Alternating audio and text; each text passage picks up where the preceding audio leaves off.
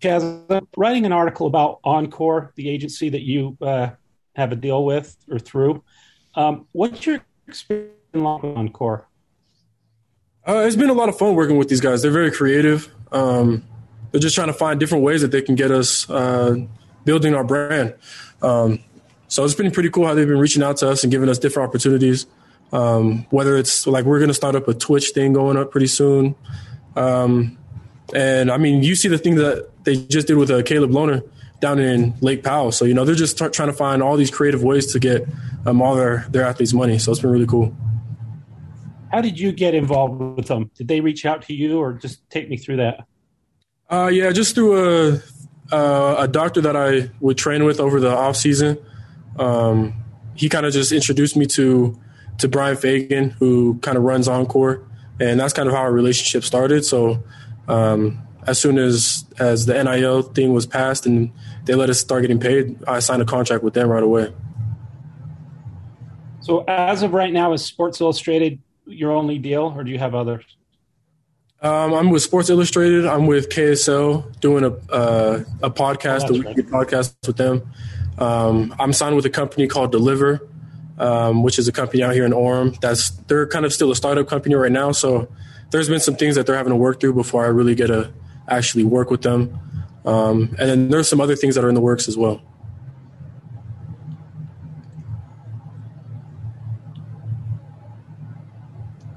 Chaz, I'm just curious hearing you talk about all that. I imagine it between football and doing those things and doing, the social stuff and school. How do you manage everything? I thought it would be a lot harder, but they do a pretty good job at making sure that they work around our schedules. So any company that reaches out to us has to understand that, football and school and, our lives are going to come before that. So they handle it very professionally, and they make it very manageable for us to do those deals and, kind of meet the standards that they want us to meet. Just one more thing to add to the list, I guess, for you guys. Yeah. Let's talk about getting ready for this game. You've been on a lot of road games, and, Logan's a fun place to play. The crowd's right there on top of you, really. And what do you do to prepare personally, and how much do you enjoy going into a hostile setting?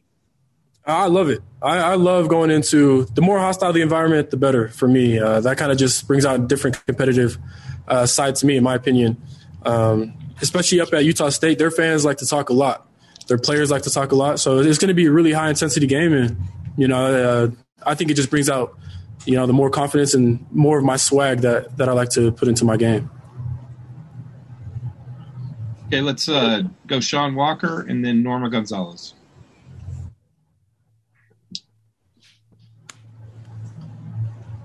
Yes, that's almost exactly what I was going to ask you, was about that crowd up there and how much of because we asked the guys this yesterday and got kind of a mix of responses. How much of a rivalry is this BYU Utah State rivalry? And is it maybe a lot bigger for some of you guys who kind of grew up here on the Wasatch Front?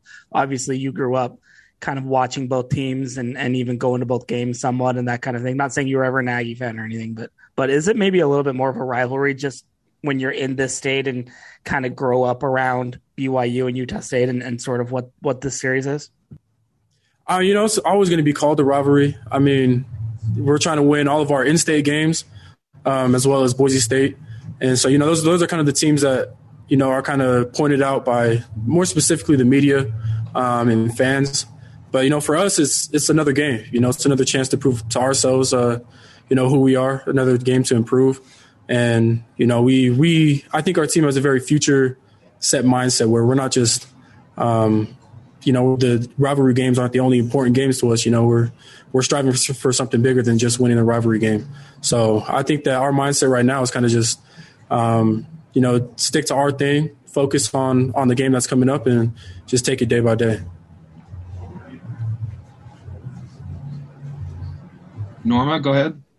Yeah, Chaz, sort of along the same lines. How would you describe, I mean, you already talked about it a little bit, but how would you describe USU fans? Like, can you get more specific on just like where you'd rank them in the list of like opponents' fans and whatnot?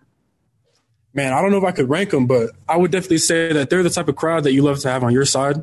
That's a crowd that, they love talking to the players. They love getting rowdy. I remember back in 2019 when pregame they were doing all these different chants, man, trying to get in all of our heads. And, their team was talking too. It got pretty heated with the team. So, I mean, I would say for Utah State, I bet that's a fun crowd to have behind their back. And, as an opponent, it's a fun crowd to quiet down. So I think that's pretty much my mindset going into that game. Yeah, and are you guys doing anything differently during practices to prepare for this hostile crowd? Like I know Villanova last week was practicing with leaf blowers to kind of try to simulate crowd noise. Are you guys doing anything crazy like that? No. I mean, I think playing in the Vell Edwards Stadium is a perfect prep for that. The stadium has been electric for the last 3 weeks in a row. So I think as far as crowd noise and all of that, I think we've been able to adapt and been able to kind of grow as a team and learning how we need to communicate and play with a loud environment.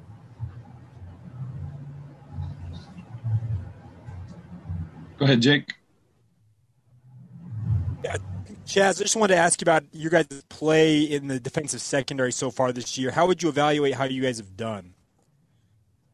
I'm always going to be really hard on how we played as a secondary. I think we've left a lot of plays on the field.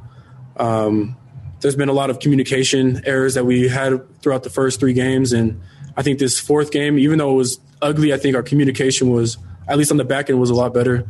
And so I'm actually really excited to see this next week. I think we're going to have a lot of things polished, and I think we'll do a lot better this week. We saw you move up into more of, I guess, I'd call it a hybrid linebacker role against USF. Is that something you've been working on for a while now, or was that just kind of a one-time deal? It was just something that I stepped into this week. But this offseason, I prepared for everything. I trained to play corner, safety, and linebacker. So I was working with multiple different trainers trying to get right with that. So I feel like it wasn't really too hard for me to step up and learn that position. We got time for one more question.